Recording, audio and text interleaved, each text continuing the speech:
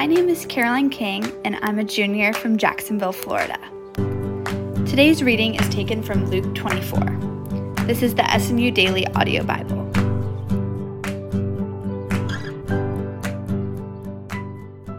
But on the first day of the week, at early dawn, they went to the tomb, taking the spices they had prepared. And they found the stone rolled away from the tomb. But when they went in, they did not find the body of the Lord Jesus.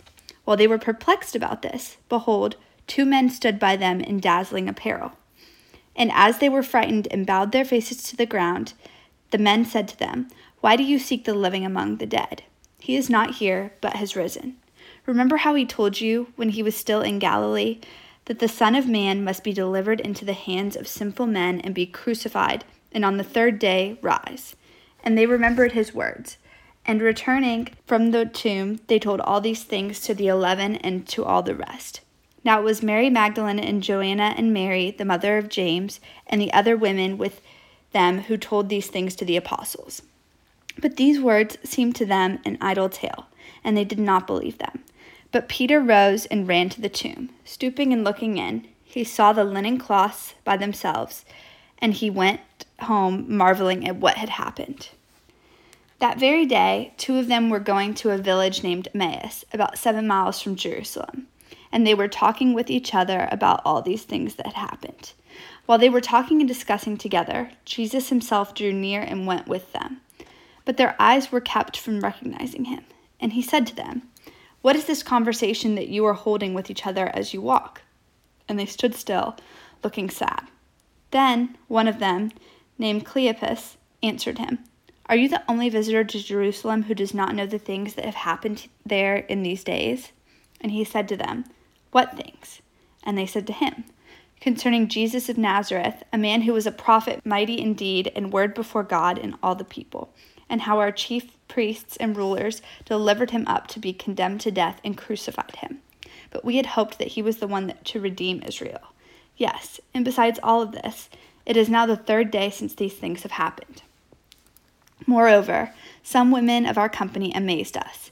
They were in the tomb early in the morning, and when they did not find his body, they came back saying that they had even seen a vision of angels, who said that he was alive.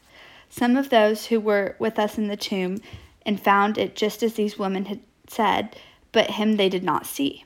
And he said to them, "O foolish ones, slow of heart to believe all that the prophets have spoken. Was it not necessary that the Christ should suffer these things and enter into his glory?" And beginning with Moses and all the prophets, he interrupted to them in all the scriptures the things concerning himself. So they drew near to the village to which they were going. He acted as if he were going further, but they urged him strongly, saying, "Stay with us, for it is toward evening and the day is now far spent." So he went in to stay with them. When he was at the table with them, he took the bread and blessed it and broke it and gave it to them. And their eyes were opened, and they recognized him. And he vanished from their sight. They said to each other, "Did not our hearts burn within us while he talked to us on the road, while he opened to us the scriptures?" And they rose the same hour and returned to Jerusalem. And they found the 11 and those who were with them gathered together, saying, "The Lord has risen indeed, and has appeared to Simon." Then they told what had happened on the road and how he was known to them in the breaking of the bread. As they were talking about these things, Jesus stood among them and said to them, "Peace to you." But they were startled and frightened and thought they saw a spirit. And he said to them, "Why are you troubled? And why do doubt arise in your hearts? See my hands and my feet, that it is I myself. Touch me and see me. For a spirit does not have flesh and bones, as you see that I have." And when he had said this, he showed them his hands and his feet. And while they disbelieved for joy and were marveling, he said to them, "Have you anything here to eat?" They gave him a piece of broiled fish, and he took it and ate before them.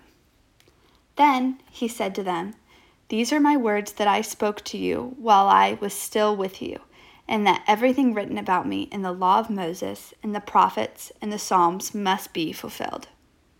Then he opened their minds to understand the scriptures, and he said to them, "Thus it is written that the Christ should suffer and on the 3rd day rise from the dead, and that repentance for the forgiveness of sins should be proclaimed in his name to all nations, beginning from Jerusalem. You are witnesses of these things, and behold, I am sending the promise of my Father upon you. But stay in the city until you are clothed with power from on high." And he led them out as far as Bethany, and lifting up his hands, he blessed them. While he blessed them, he parted from them, and was carried up into heaven. And they worshipped him, and returned to Jerusalem with great joy, and were continually in the temple blessing God. Thanks for listening, and have a great day. You've been listening to God's Word read by a member of the SMU community. Special thanks to Wesley Johnson for music, Stuart Cornett for editing, and the rest of the SMU community who make this podcast possible. If you benefited from today's reading, please subscribe and share it with your friends.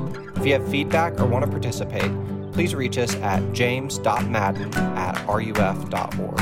Have a blessed day and pony up! This is the SMU Daily Audio Bible.